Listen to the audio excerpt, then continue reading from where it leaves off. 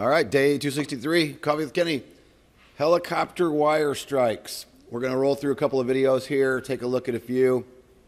And the kind of point I want to take home today is why it's a good reason. If you can, if it's feasible, I know sometimes this is not feasible, but if you can and you're planning on landing off airport somewhere, go to that location by car, bus, bicycle, whatever, but you're going to go land somewhere. If you can, go there and visit that landing spot and make sure you see for yourself what exactly wires are in that environment.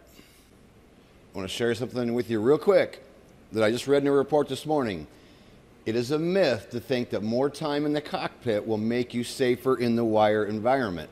An FAA report found that the average age of pilots involved in severe helicopter wire strike accidents was 43.5 years old, with 78% of the accidents involving pilots between the ages of 40 and 59, and with an average flight experience of 3,575 hours. Personally, I find that pretty darn interesting. All right, maybe you've seen some of these, maybe you haven't. Luckily, this guy walks away. This thing is violent, and I mean violent.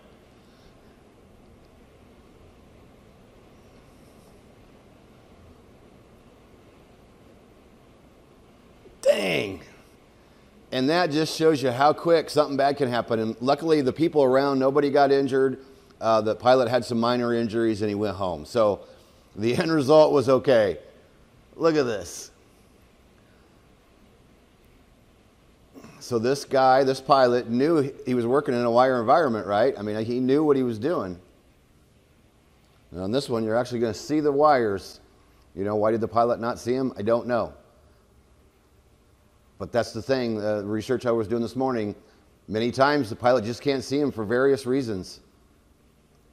Age of the wires, sunlight, there's a lot of reasons why you might miss a wire.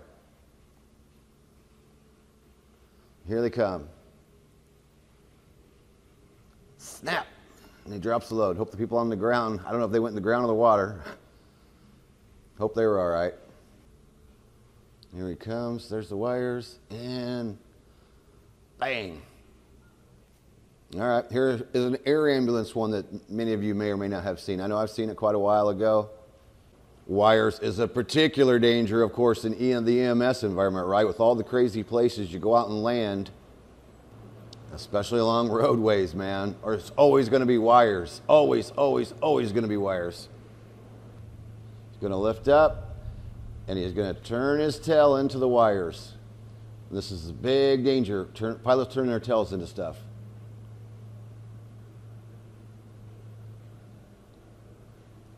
Boom. Or it looked like the rotor and tail both went into it. I couldn't tell for sure, but boom. They set back down, everything's okay. I mean, as far as nobody's hurt anyway. Here's an R-44 flight. All right, here he comes. And there's the wire strung right across. Again, I have no idea why he doesn't see him. Who knows?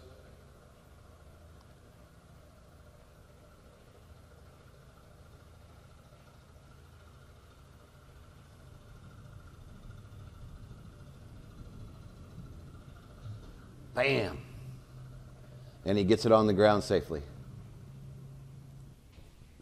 All right, so hopefully that's a little wake-up call for day 263. We know as pilots, right, we know wires are a danger.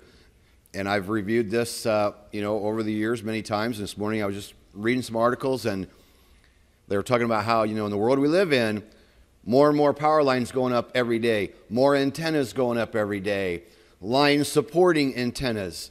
And so many of these things are extremely hard to see. And they were talking about age of wires make them harder to see. Thin wires are hard to see. The sun, coming through the windshield can be a problem. There are a lot of reasons why a pilot could be doing what he thinks is the right thing. And he's looking outside and being vigilant, but because of some other factor, he just doesn't see the wires. So I want you today to take away why, if you can go there and visit the place you're going to land prior to, if feasible, take the time and go do that. I know one quick one I want to tell.